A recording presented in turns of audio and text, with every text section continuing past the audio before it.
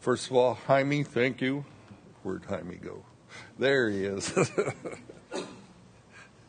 You're pressed into service every now and again, Jaime. We thank you for being so willingly to do things that I could never do.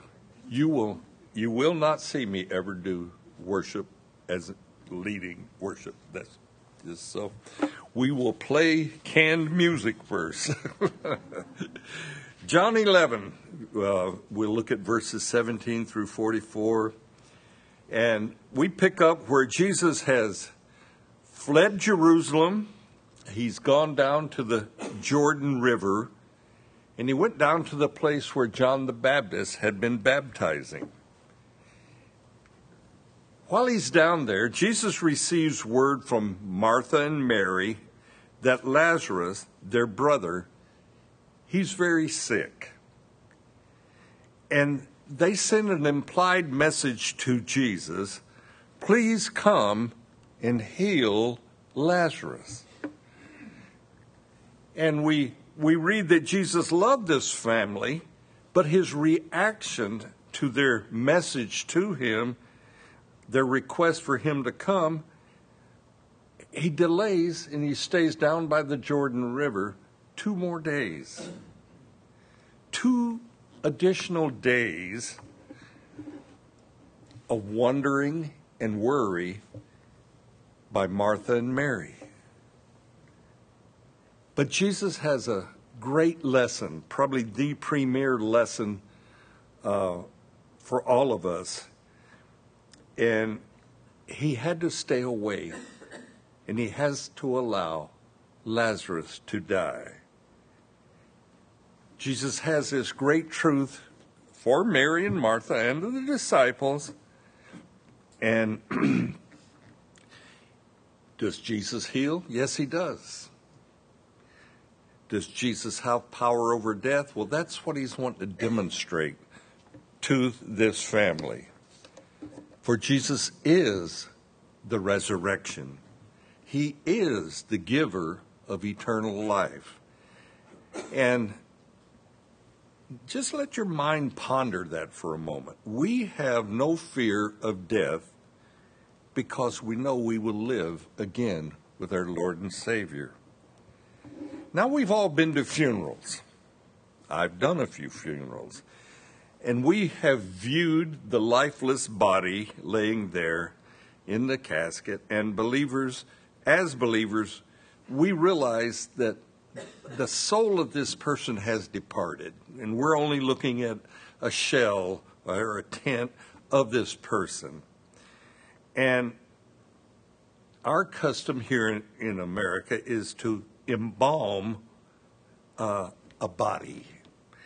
We embalm to preserve that body for when we gather everybody around, have a funeral, and we bury them. But in the Middle Eastern countries, even today, they bury that body as soon as possible. Usually, it's even the same day. The person dies in the morning, they will bury that person in the afternoon. Lazarus has died, and he is in the grave. So let's pick up in John 11:17, and we'll read 3 verses here. So when Jesus came, he found that he was already been in the tomb 4 days. Now Bethany was near Jerusalem, about 2 miles away, and many of the Jews had joined the women around Martha and Mary to comfort them concerning their brother. Now Martha, as soon as she heard that Jesus was coming, went and met him, but Mary was sitting in the house. Now Martha said to Jesus, Lord, if you had been here, my brother would not have died. But even now I know that whatever you ask of God, God will give you. Jesus said to her, your brother will rise again. Martha said to him, I know that he will rise again in the resurrection at the last day. There is a Jewish belief that was very prominent at that time, that a soul would linger and hang around the gravesite of a person that had died 3 days with the hope of returning to that body. And of course, we know that Jesus was 3 days and nights in the grave, in the tomb. But Jesus, he arrives on this scene after all hope is gone. And this is just what he intended. He intends for these sisters and to realize, along with the disciples, that he is resurrection. And when Jesus arrives there, there's still a great mourning that is going on. You have friends, you have family, you have even, they were of wealth, so Mary and Martha had probably hired professional mourners to weep and to demonstrate emotions of a dead family member. And while they're in the midst of this mourning that's still going on, Martha receives word that Jesus is finally near Bethany. Martha goes to meet Jesus. Mary stays back in the house. Martha has a word for Jesus. Lord, if you had been here, my brother would not have died. But Martha, she still has this glimmer of hope. And it's even now hope. But even now, I know that whatever you ask of God, God will give you. So Martha has this seed of faith in her heart and life. Jesus replies to Martha, your brother will rise again. And she says, yes, I know, Jesus. Lazarus will rise. He will be resurrected on the last day. Let's continue in John 25 through 26. And Jesus said to her, I am the resurrection and the life. He who believes in me, though he may die, he shall live. And whoever lives and believes in me shall never die. And then he goes, do you believe this? And she said to him, yes, Lord, I believe that you are the Christ, the Son of God, who is come into the world. Jesus has just given all believers, including Mary, Martha, the disciples, the hope of eternal life when he says, I am the resurrection and life. Death of our physical bodies, it comes to each and every one of us. But this is not the end. We know that there is a hereafter, and we know that our soul, our inner being, will live. And we know that we must die physically, but we shall continue. We shall live. And we live and have the hope of eternal life, victory over the grave. And Jesus has said to Martha, do you believe this? So I say to you, do you believe this? We do. Yes, Lord, I believe you are the Christ, is Martha's reply, the Son of God that has come into the world. And Jesus has, I think, forced Martha into a confession of faith. You ever been forced to admit that you're a Christian or that the Lord is in your heart and life? Sometimes we need to let that be known to an unbelieving world. But Jesus has revealed to Martha a great truth. Not the truth of how he brings resurrection to believers. We would think perhaps that's the truth. But not that, but that he is the resurrection and life. There's a difference. Martha believes that Jesus receives whatever he asks of God the Father. But Jesus, he wants to take Martha further than this. He says, not only do I receive what I ask of the Father, but listen, Martha, I am all of these things. I am a healer. I am your Savior. I am the giver of life. And then he says, I am the resurrection. It's me, Martha. And Jesus has just declared his deity to Martha. I'm God, Martha. I'm God. And I'm not your limited interpretation of what you think Messiah should be. I'm not a limited Christ. I'm not a deliverer like the Jews were looking for, like unto Moses. I'm not that. You believe that I can heal, Martha. Now you must believe that I'm God. Jesus has just took Martha way over. You got to believe that I'm God and that I am your resurrection. Martha has known Jesus. He's stayed at her home along with the disciples, and she's known Jesus in the flesh. She has believed Jesus could have prevented Lazarus' death if Jesus would have simply asked God the Father to heal Lazarus.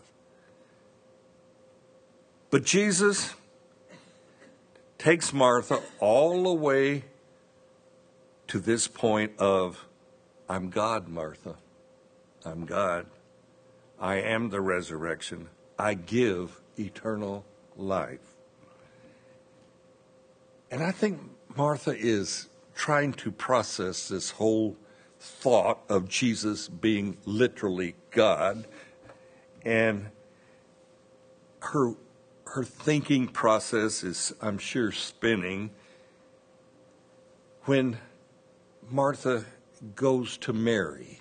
She goes to her sister in verses 28 through 37. And when she had said these things, she went to her way and secretly called Mary, her sister, saying, the teacher has come and is calling for you. As soon as she heard that, she arose and quickly came to him. Now Jesus had not yet come into town, but was in the place where Martha met him. Then the Jews who were with her in the house and comforting her, when they saw that Mary rose up quickly and went out, followed her, saying, she is going to the tomb to weep there. Then when Mary came where Jesus was and saw him, she fell down at his feet, saying to him, Lord, if you had been here, my brother would not have died. Therefore, when Jesus saw her weeping, and the Jews who came with her weeping, he groaned in the spirit and was troubled. And he said, where have you laid him? They said to him, Lord, come and see. And then we have the shortest verse in Scripture, Jesus wept. Then the Jews said, see how he loved him? And some of them said, could not this man who opened the eyes of the blind also have kept this man from dying?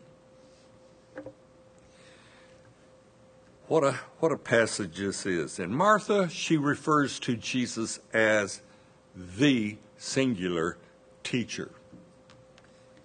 Now, in that day, rabbis did not teach women. They only taught men. Martha's designation of Jesus as the teacher is significant. Jesus has crossed the boundaries. He's now teaching anyone really who will listen. And after this word to Mary, Jesus, the teacher, he's asking for you, Mary. And this is a sort of an implied command by Martha, go see Jesus. And Mary rises quickly.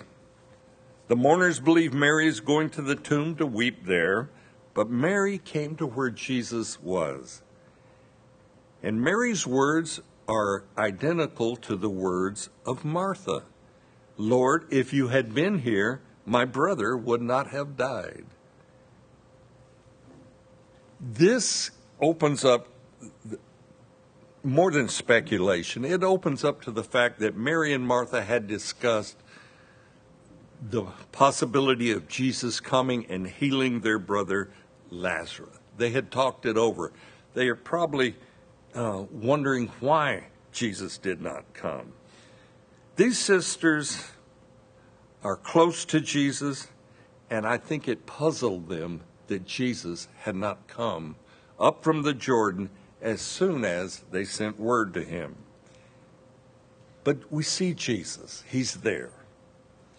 And he is emotionally moved by Mary's weeping. And it says he groans. He sighs. And Jesus is troubled. And then we read that Jesus weeps. Not a loud, showy type crying, but a deep, mournful, quiet weeping. And this is unlike the open, demonstrating mourners are doing. And Jesus, I think he sees the effect that death has on his family that he loves. He sees their sorrow. He sees their tears. And Jesus weeps. But Jesus knows that shortly he will call Lazarus from the tomb. He knows this. So Jesus, he's full of compassion. Are you hurting? Jesus knows you're hurting. And he has compassion on you. But not only these sisters, but Jesus encourages all of mankind who suffer death by weeping. This is a strong show of compassion by our Lord. Now, this was contrary to what the Greeks believed. The Greeks believed that God existed, but he had no emotions for us as people. And Jesus weeping is a strong show of emotion. And this crowd, they witnessed Jesus weeping for the sisters that have survived Lazarus. They see the suffering of Mary and Martha at the death of their brother, their loved one. And so Jesus asks, "Where have you laid Lazarus?" And they say, "Lord, come and see." And the crowd, along with Mary and Martha, have a question. And that question is the same question. Could not this man who opened the eyes of the blind, could he not have kept Lazarus from dying? Let's read verse 38 through 44. Then Jesus again, groaning in himself, came to the tomb. It was a cave, and a stone lay against it. Jesus said, "Take away the stone." Martha, the sister of him who was dead, said to him, "Lord, by this time there is a stench, for he has been dead 4 days." Jesus said to her, "Did I not say to you that if you would believe, you would see the glory of God?" Then they took away the stone from the place where the dead man was lying. And Jesus lifted up his eyes and said, "Father, I thank you that you have heard me. And I know that you always hear me, but because of the people who are standing by, I said this, that they may believe you sent me." Now when he had said these things, he cried out with a loud voice, "Lazarus, come forth." And he who had died came out bound hand and foot with grave clothes, and his face was wrapped in a cloth. And Jesus said to them, "Loose him and let him go." Take note that Jesus groans. Sometimes our emotions go beyond words. Jesus groans. He gives a deep sigh of sorrow. As he approaches the tomb where Lazarus is buried, Jesus commands, "Take away the stone. Take away that stone that covers the entrance." And Martha, she speaks up, "Lord, by now there's a strong stench," for there is the smell of death. And that's an overpowering smell. I like what the old King James says. Lord, by this time he stinketh. Yep, he did. And if you live out in the country, an animal will die, and there's a certain odor to an animal in its death. It's a distinctive, repulsive odor. And Martha, she reminds Jesus, Lazarus is decaying and he stinks. And this happens to be another proof that Lazarus is dead. And Jesus reminds Martha, I told you, if you believe, you would see the glory of God. I told you, Martha. They remove the stone. Jesus gives thanks to God the Father for hearing his prayer. And then Jesus cries out with that loud voice, Lazarus, come forth. I heard one preacher explain that he had to say Lazarus, come forth, or all the graves would have been emptied all around. So he designated Lazarus, come forth. Well, perhaps. But Lazarus has no choice. He must come out. And he's bound in these grave cloths, these wrappings. And so if he's bound in these grave cloths, Lazarus is having to hop out. He can't walk. He's having to do like a bunny hop to come out. And Jesus tells him, loose him, let him go. And many of the mourners, many of that crowd, they now believe in Jesus. Several months back, Jeff Elwell died. I was at the hospital with Sarah, and they asked Sarah if she wanted to view his body. And I went with her. And Jeff was laying there on the table, and he looked like he was simply asleep. He didn't look dead. He looked like he was asleep. And it looked like Jeff could just wake up and rise up. But several days later at his funeral, Jeff didn't look asleep. He looked dead. And there was no possibility for him to awake. That was obvious. Jesus called Lazarus forth. He was a decaying corpse in a tomb. And Jesus demonstrates to all these mourners that he is the resurrection and life. And he demonstrated to all of mankind that he is the resurrection. For us to have our salvation, to be born again, there's one requirement. You have to believe Jesus overcome death. You have to believe he rose again. It's that simple. And we do believe. But Jesus demonstrated his power over death there in Bethany while the sisters waited for him to come and heal Lazarus. They bury Lazarus, and Jesus calls him out of the grave. Jesus wanted to demonstrate resurrection over death, and he did. Amen. Let me get you to stand. We'll close in prayer.